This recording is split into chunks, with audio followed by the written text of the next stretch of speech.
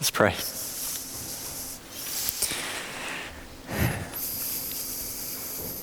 Father, it's my first prayer this morning that where there is true believing faith in this room, that you would only make that more sure for these individuals, that you would, by your Spirit, confirm with our spirit that we are children of God. And I pray, God, that you would, where there's true faith, protect that. But beyond that, Lord, where there are shells of defective faith sitting in deceived assurance this morning, I pray that you would cause it to crumble. And by the power of your word and the penetrating of your Spirit, you would save deceived people from the fire. That you would cause people who think they see to be awakened for the first time in their life today.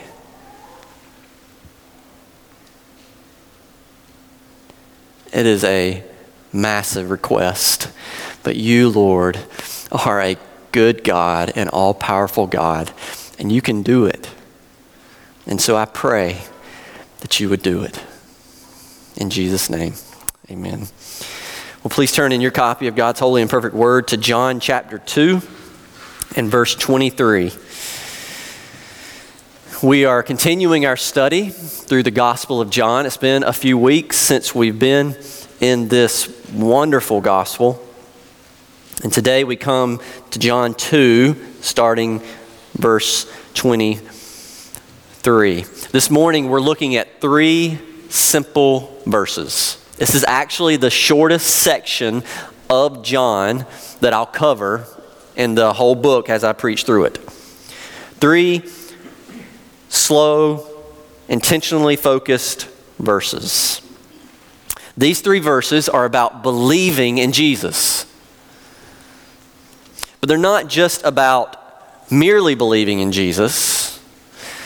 These 3 verses are about a more specific problem.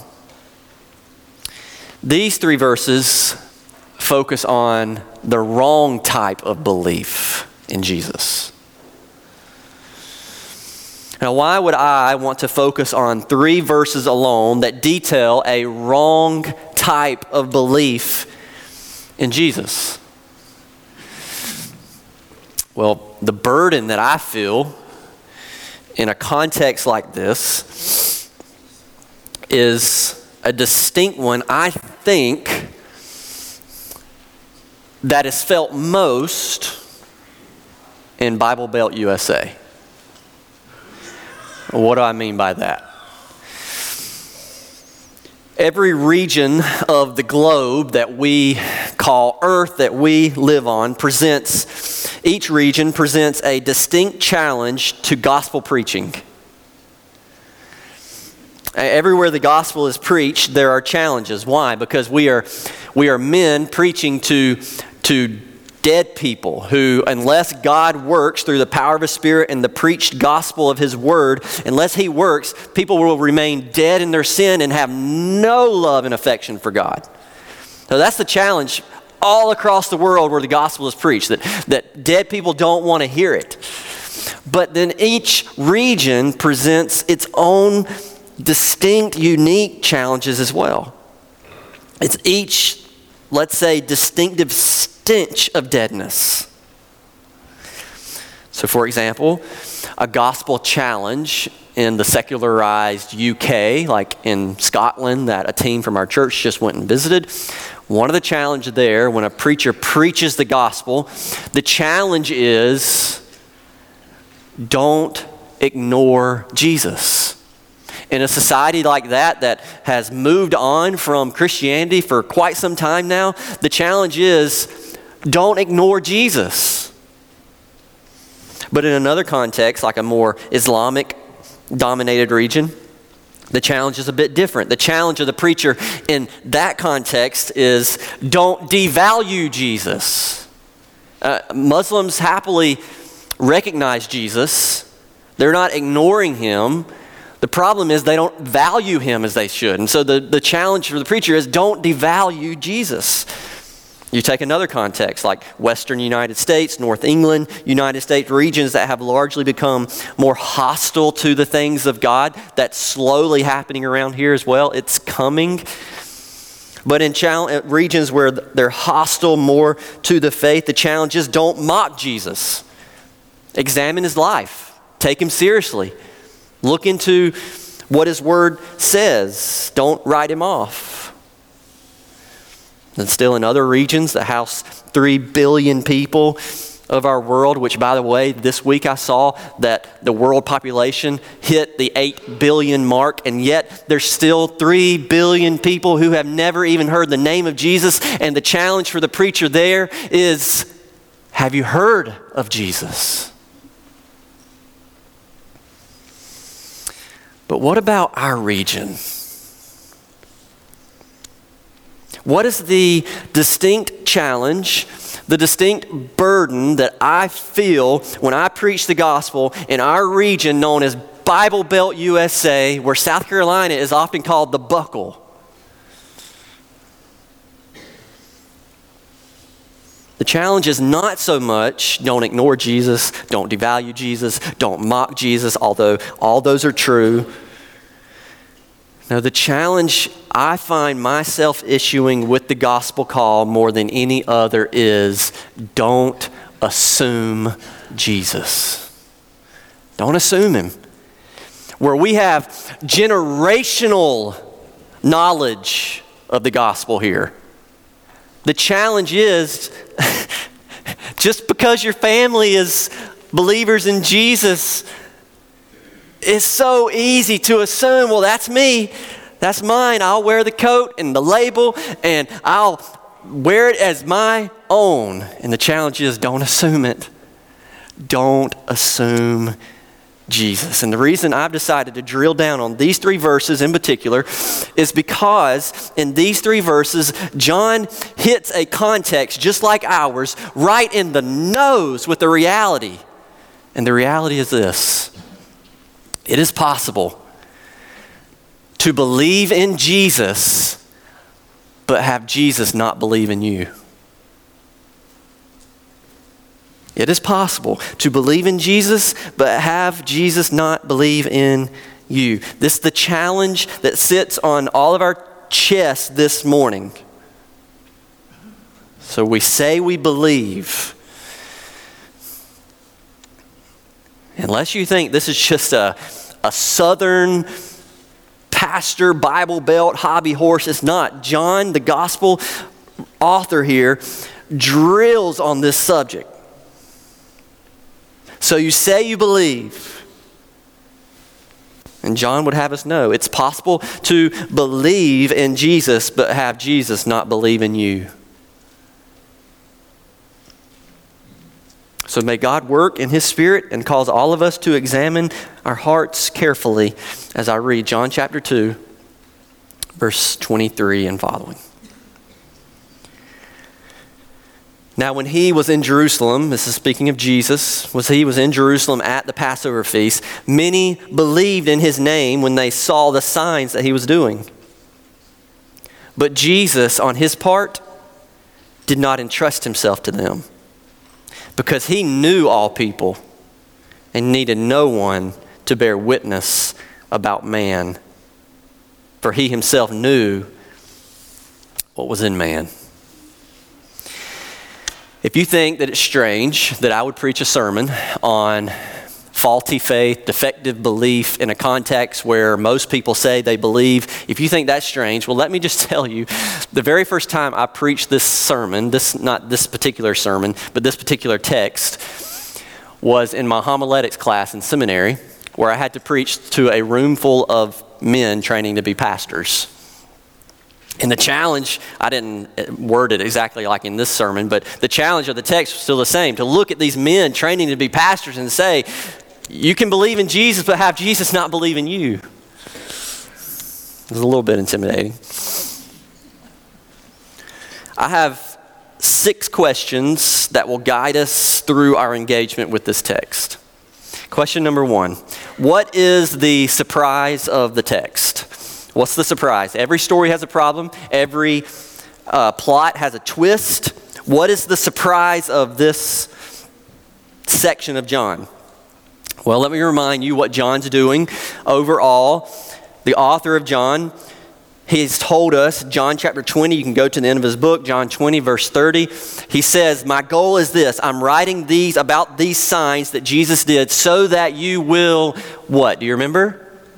Believe. That's the word. Hang on to the word. I'm writing these things so you will believe that Jesus is the Christ, the Son of God, and that by believing, you may have life in his name. John's goal from writing this entire gospel is this. He wants you to see what Jesus did, and as you see what Jesus did, you'll believe that he's the Son of God, and by believing he's the Son of God, you'll have life in his name. It sounds simple. It is simple, and yet John throws these 3 verses in here. It's been what's happening so far. See the signs of Jesus, believe he's the Son of God, believe and have life in his name. So you remember at the beginning of John chapter 2, where we were a few weeks ago, Jesus performs a miracle at the wedding. He turns water into wine. It's his first public miracle. And do you remember, not everybody saw it, but who saw it? The disciples saw it. And John says the disciples, when they saw it, they believed in Jesus. And then toward the end of chapter 2, where we were most recently, Jesus cleanses the temple. He's in there and he finds people making this Father's house a house of trade instead of a house of prayer, and he just makes a whip and he drives them all out. And at the end of that section, it says the disciples remembered that zeal would consume him for his Father's house, and when they remembered that, it says they believed. They saw the water turn to wine. We believe. They saw zeal for my Father's house. We believe. This is exactly what John said he wanted to happen. It's exactly going according to plan. See Jesus do powerful stuff, and seeing all of that leads to belief in his name, and believing leads to life. And it seems straightforward enough until verse 24 of John chapter 2, when Jesus pulls the emergency brake.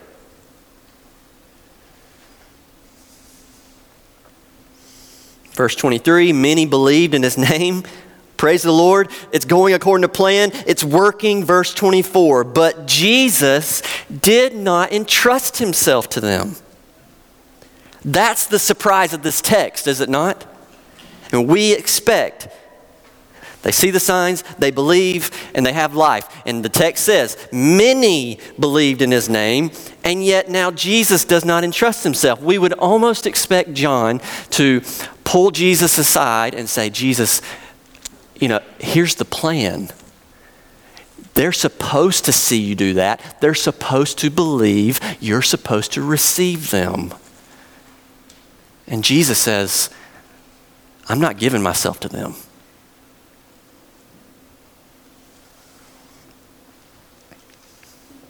He does not entrust himself to them. He stiff arms them.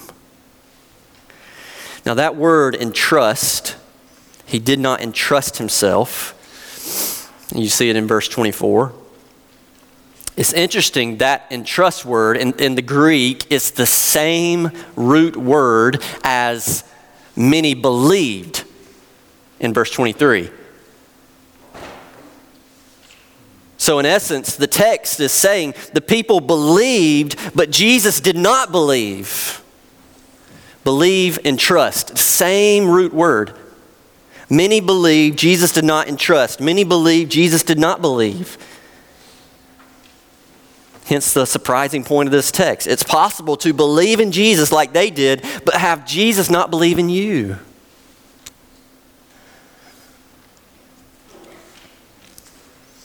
And the big question comes, why does he do that?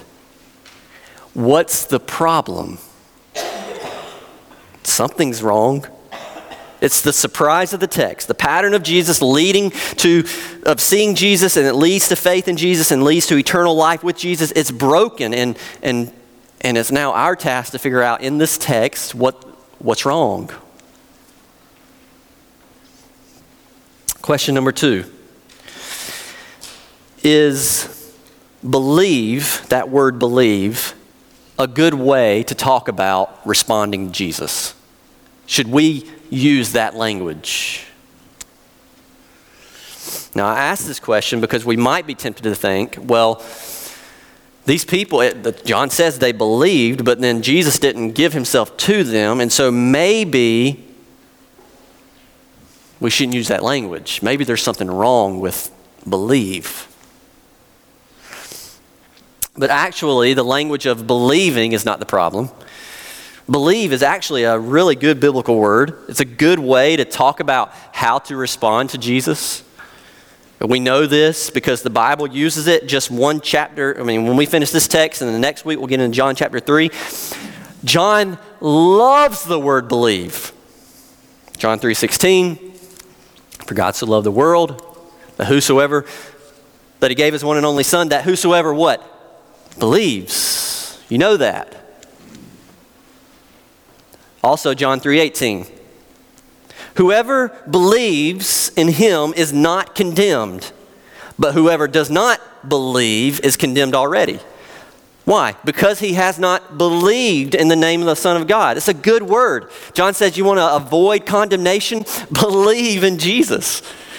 If you don't believe in Jesus, John says you're condemned already.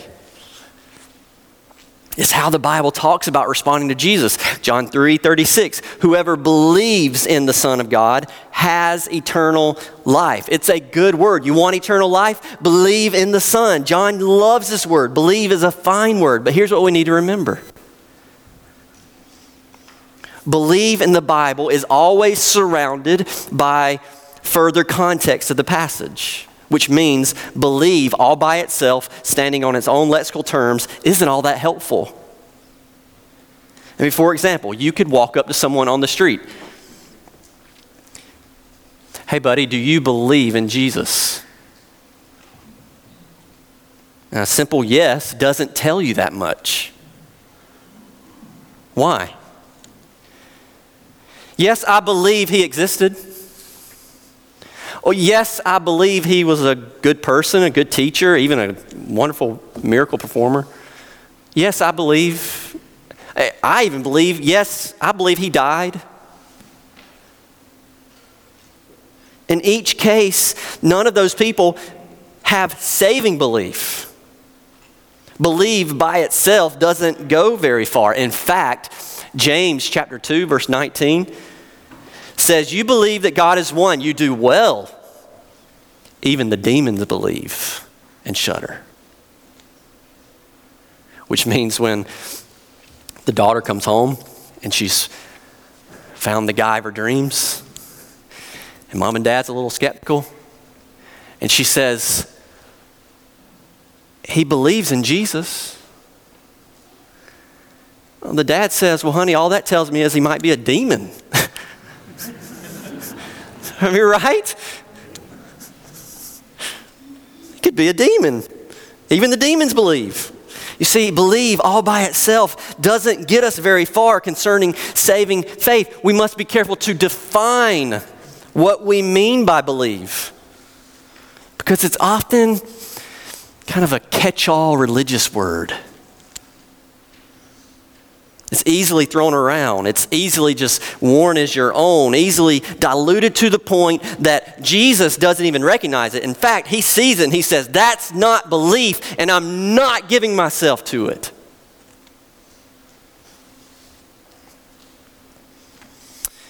In 1952, Albert Schweitzer won the Nobel Peace Prize for a work that he wrote concerning his philosophy of global ethics. Basically, he won a really fancy award for writing something that most commoners didn't understand, but the elite of the day said, this is really good for global ethics, and we're going to give you an award for it. Now, I didn't read it. I probably wouldn't understand it myself, but Schweitzer was often referred to as a Christian during his day, even though Schweitzer himself admitted, I'm really an agnostic. Yeah, I don't really know either way. Can't be sure. And the question became, well, can the church claim this Nobel Peace Prize winner? I mean, we love finding someone of fame and saying, well, he's a Christian or she's a Christian. And so can the church in 1952 claim this Nobel Peace Prize winner? That was the question. There was even a prominent article published in the British Weekly with that question being the headline, is Schweitzer a Christian? And the answer seems very clear to me. I mean, should someone confess to being agnostic? It's clear, but nevertheless, the article continued, and the author of the article concluded this, quote, life is bigger than intellect. Schweitzer had the Spirit of Christ, and anyone who has that is a Christian, regardless of what is believed or disbelieved. Anyone who has the Spirit of Christ is a Christian, regardless of what is believed or disbelieved. See how easily that word's just thrown about? See, the danger this text wants to draw your attention to, lest any such article or philosophy of thinking lead you astray, is this. There is such a thing as a faulty belief. Defective belief. And it just flashes over the content of this gospel like a bridge out up ahead sign.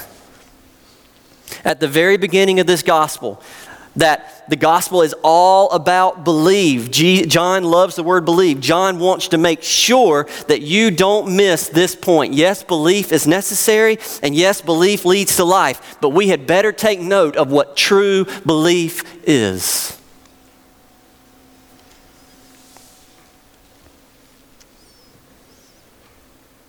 So believe is a good biblical word, but let's make sure we use it as Jesus does. Question number 3. What was wrong with their type of belief? The people believe, but Jesus doesn't commit himself to them. He turns away. He rejects them. He does not entrust himself. The question becomes, why? What's the problem? I mean, I want to know the problem because I believe in Jesus, and I don't want to have the problem they had.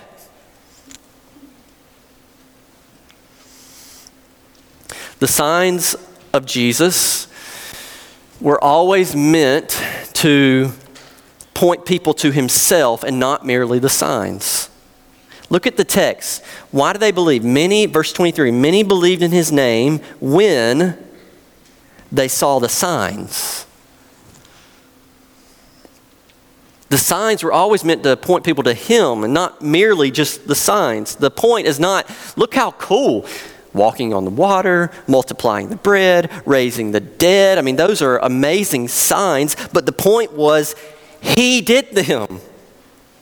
He walked on water. He multiplied the bread. He rose from the dead. He did it, which means he's the Christ. He's the Son of God.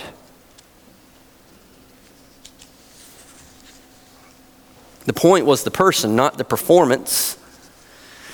But the people were more impressed with the sign than they were with the Savior. As one commentator put it, quote, they had the kind of belief that stopped at wonder and never got to commitment. These people had the problem of seeing the sign, and the sign won their affection, and Jesus didn't. They had the same problem as the people standing watching that astounding tightrope walker. So you've heard the story, I trust. It's told many different ways, but the same principle rings true. The traveling tightrope walker, amazing one community after another. He comes into town. This town is no different. He stretches out his line over the highest and deepest canyon, and a small group gathers around below on nice stable ground, and they're watching him. What's he planning to do? And then he gets up on top of the line, and they all gasp. What's he going to do? Walk across. He doesn't even have a harness on.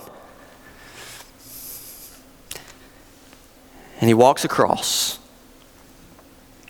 And the small group, nervously watching below, erupt in applause at the amazing feat.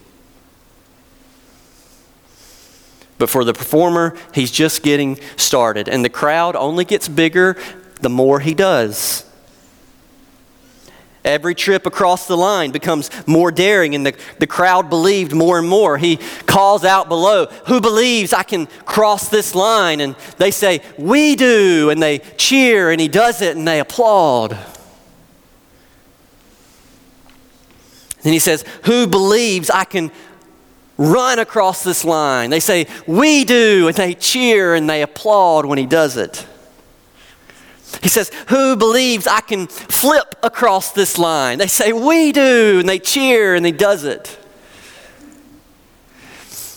He goes over to the side, and he gets a wheelbarrow.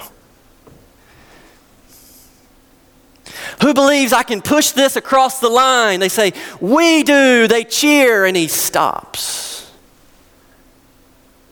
And they're all wondering, what's he waiting on? And when they get just quiet enough, he says, "Can I have a volunteer to get in the wheelbarrow?"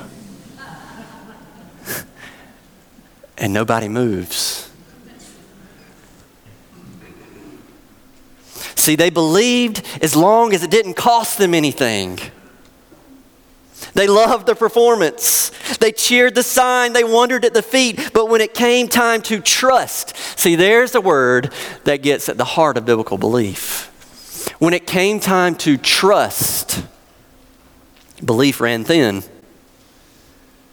And so it was for the people of Jesus' day. Amazed at his signs, but that's as far as they went. And notice verse 23 says, there were many people like this. Reminds me of Matthew 7, where Jesus says, many on Judgment Day will be deceived in a false faith and say, "Lord, didn't I do all of these things in your name?" And he will turn away from them and say, "I never knew you, even though you believed in me." Oh, brothers and sisters, as a pastor looking at you and many of you professing faith, and listen, one of the reasons why I prayed at the beginning of this sermon, my first prayer was, if there's true, genuine faith in this room, I pray the Spirit of God puts a shield around you and that His Spirit is confirming with your spirit that you're a child of God. But as a pastor who loves you dearly, it is a great fear of mine that I would preach to you every week and that you would die in a deceived faith. Jesus says many people will. So I ask you solemnly today, are you part of the many who are happy to be amazed by Jesus, happy to go along with Bible Belt culture, happy to have Jesus as a part of your life, but never trust Him to be your life?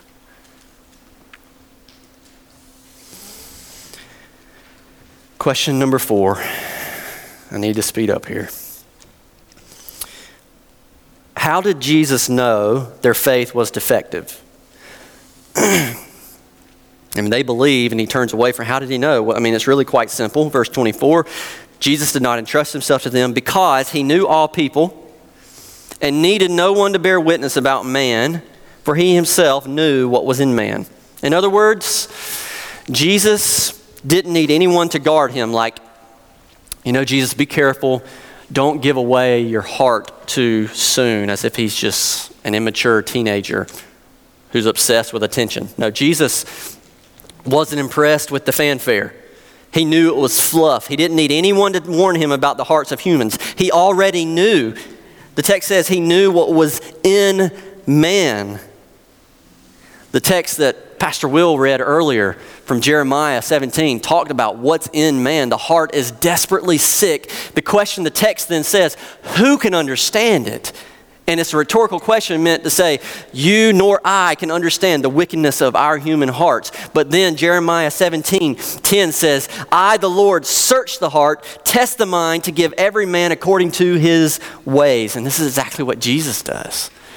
And this was a sign in and of itself. Yahweh knows the heart of man. Yahweh knows the mind of man. And Jesus says, I don't need anyone to tell me about you people because I know what's in man. And He knew what was in them. That's how He knew. That's how He knew He didn't entrust Himself to them. As I meditated on this text this week, it got me thinking. These people believed, but it was a defective belief, a belief that was rejected by Jesus. So it got me thinking, what are some common types of defective belief? Which is my fifth question. What are the common types of defective beliefs of today? I don't want to scare you. I'll do these quickly. But I have 6 defective beliefs that we need to be aware of. Number 1, easy belief. Easy belief. The one who possesses an easy belief basically assents to a list of intellectual facts about Jesus. It has no bearing on their life. It's the type of belief I referenced from James chapter 2 of the demons earlier. You can hand the demons your favorite systematic theology and they believe it's all true. The problem is they don't love it. They hate it. They acknowledge the truthfulness of it, but it doesn't spur commitment or allegiance in them. Instead, they continue in rebellion. For the one living with an easy belief, often labeled easy believism, it's often said that the person had a moment in his life when he chose to believe. And many times people can remember when that decision happened. Someone presented the facts of the gospel. Jesus lived as God's son. Jesus died on the cross. Jesus rose from the dead. And the question is presented, do you believe this? And all you have to do is say yes. And your eternity is set. And even if the person is hesitant, if they respond yes with an easy belief in intellectualism, it's counted as conversion. No evident turning from sin, no change of desires, no turning of affections toward Christ, just intellectual assent. I believe these facts, like the sun is hot, the earth is round. Do you believe Jesus died for you? Yes, now I'm set for eternity. I can live my life like hell.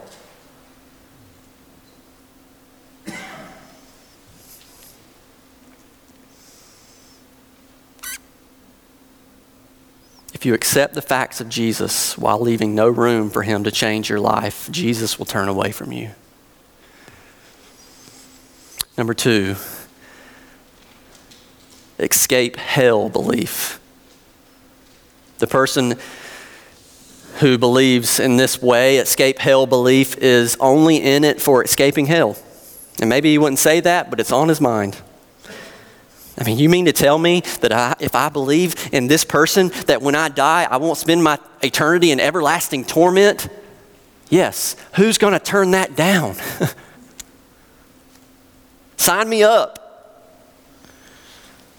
This is the type of logic that leads some to say, well, it doesn't cost you anything. Just put the fire insurance card in your wallet, and on the final day, you'll just have it. This is like the rich man who goes to hell in Luke chapter 16. He's in the torture of the flames. And what does he call out for? Just one drop of water. And I don't even care who gives it to me. Just hang the hand over, let the water flow, and just let one drip reach my tongue. I just don't want hell.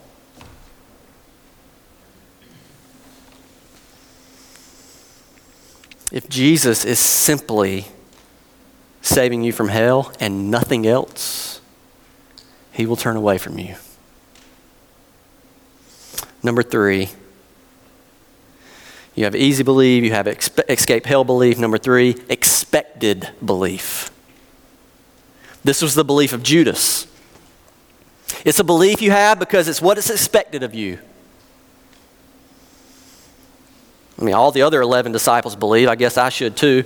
I guess I should go through the motions too. I guess I should say the right stuff too, do the right stuff too, expected of me too. So yeah, I guess I will believe too.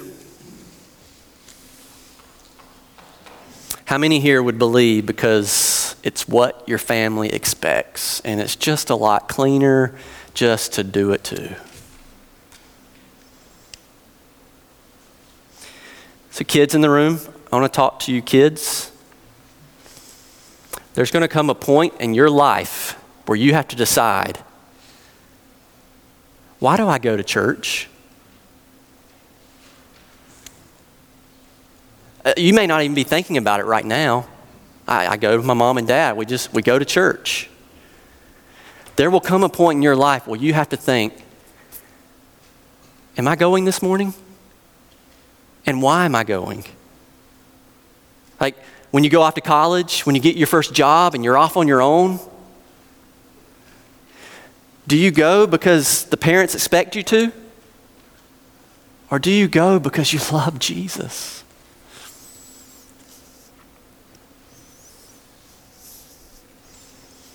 Do you say what you say, do what you do, believe what you believe, well, simply because that's what everyone expects? Jesus will turn away from you. Number 4, easy belief, escape hell belief, expected belief. Number 4, emotional belief. Somewhere today, there's a church service happening.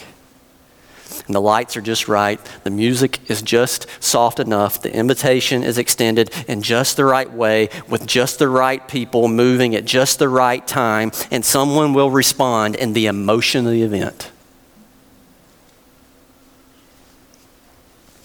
The friend goes, so I go. It's the emotional high at summer camp, the perfect setting of the revival meeting. All the factors come together and you find yourself on an emotional high that carries you for a season. It's like the parable of the soils that Jesus tells. Some seeds fall on certain grounds, and at first it springs up like it's a promising plant. But soon the plant dies because the conditions change. Some of you may have made a decision a long time ago, and if you're honest, you would have to admit that it was a decision that came more from emotion of the setting than the moving of the Spirit. And since then, your life has looked exactly the same. No new desires, life full of sin, same old self, but you hang on to an emotional memory. Jesus will turn away from you. Number 5, exclusive belief. Exclusive belief. What I mean by this is you're the type that just privatizes your faith. It's just all about me and God.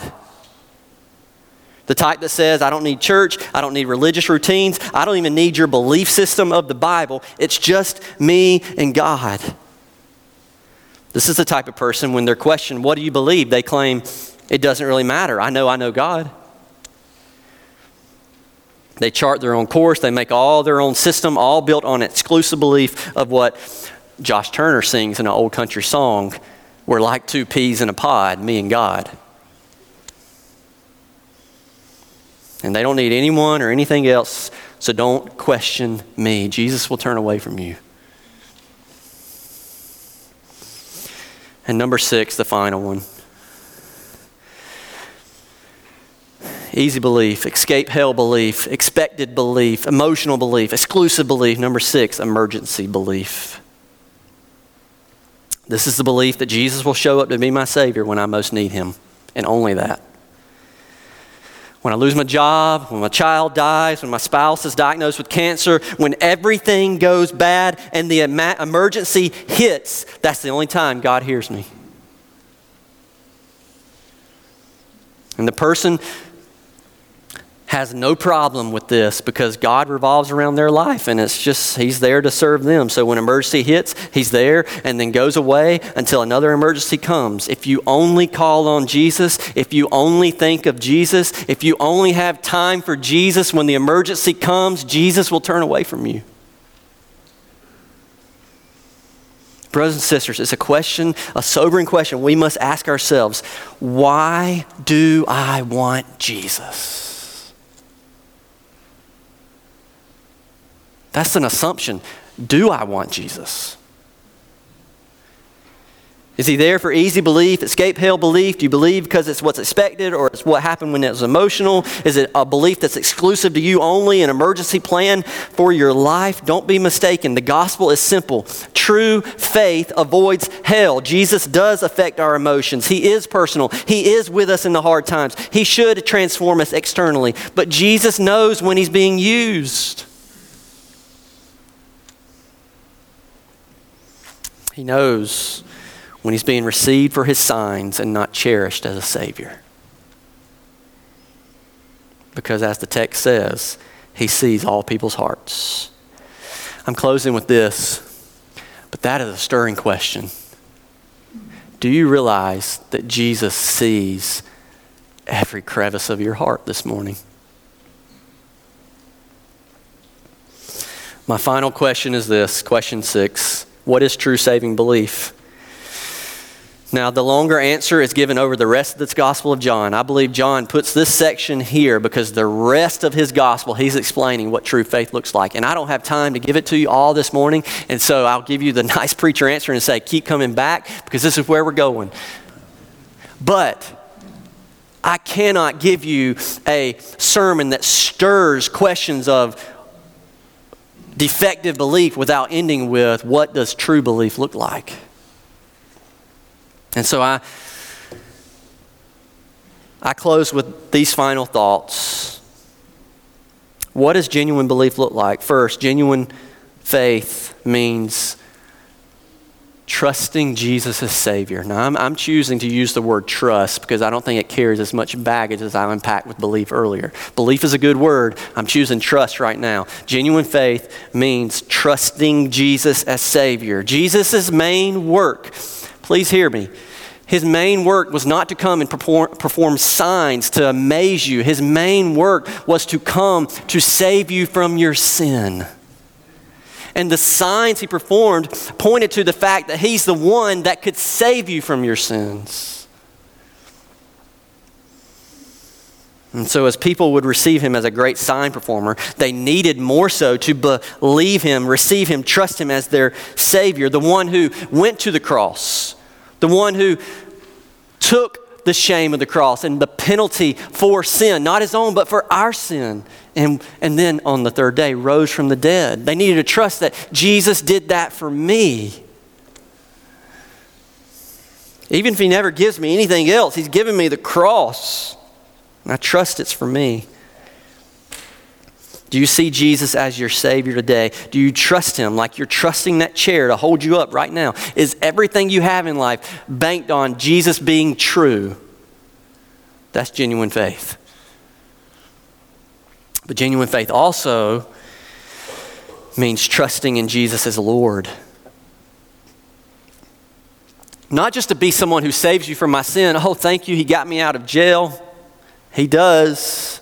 But the one who I now turn away from my sin, I stop clinging to my sin, and now I turn and I cling to Jesus as my cherished King who rules over me.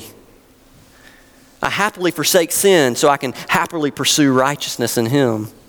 Jesus said in Matthew 10:38, whoever does not take his cross and follow me is not worthy of me. Remember, Jesus said, whoever does not take his cross and follow me is not worthy. It's a call to die. Die to self, die to sin, and live to life in him. Two more quickly. Genuine faith is trusting Jesus as Savior. Genuine faith is trusting Jesus as Lord. Genuine faith means trusting Jesus as personally known. Who are the types of people Jesus entrusts himself to? He tells us in John chapter 10, verse 14, he says, I am a good shepherd. I know my own know me. Do you hear the personal nature of knowing Jesus there? To be a true believer in Jesus is to personally know him. Not know about him, but to know him. Would you say this morning that you know Jesus as your own? And then finally, genuine faith means trusting Jesus as personally loved. At the end of John's gospel, there's a beautiful scene where Jesus is having breakfast with Peter. Peter, the man who denied Jesus. And as they're over the breakfast, Jesus asked him 3 questions. Peter, do you love me? Peter, do you love me?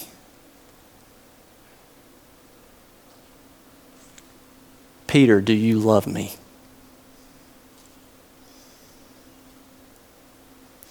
Brothers and sisters, has Jesus changed your affections? Put your name in the blank. Do you love Jesus? Not what he can do for you, not the signs he performs in front of you. Do you love him?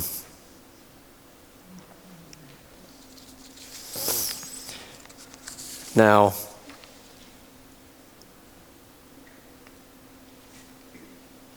I've done a terrible preacher mistake in saying I'm closing with this like 3 times. I promise you this is what I'm closing with. We need to be careful. Please hear this. We need to be careful not to turn that list into a to-do list. Like, if I just love him more, if I just trust him more, if I just follow him more, then I'll earn being with him. This is not a to-do list. This is a characteristic list of what true faith is. It's characteristic is trusting. It's, do you love him? Do you know him? But then the second thing we need to be cautious of here, we make a great error in thinking we can accomplish that ourselves. Like, I don't really love Jesus and I don't really know him, but by George, this week I'm going to do it. There's a reason why John 3 follows this, where Jesus is going to say, you want to believe in me in the right way? It's only a work that I'm going to do. I can't wait to preach John 3. Do you know him? Do you trust him? Let's pray.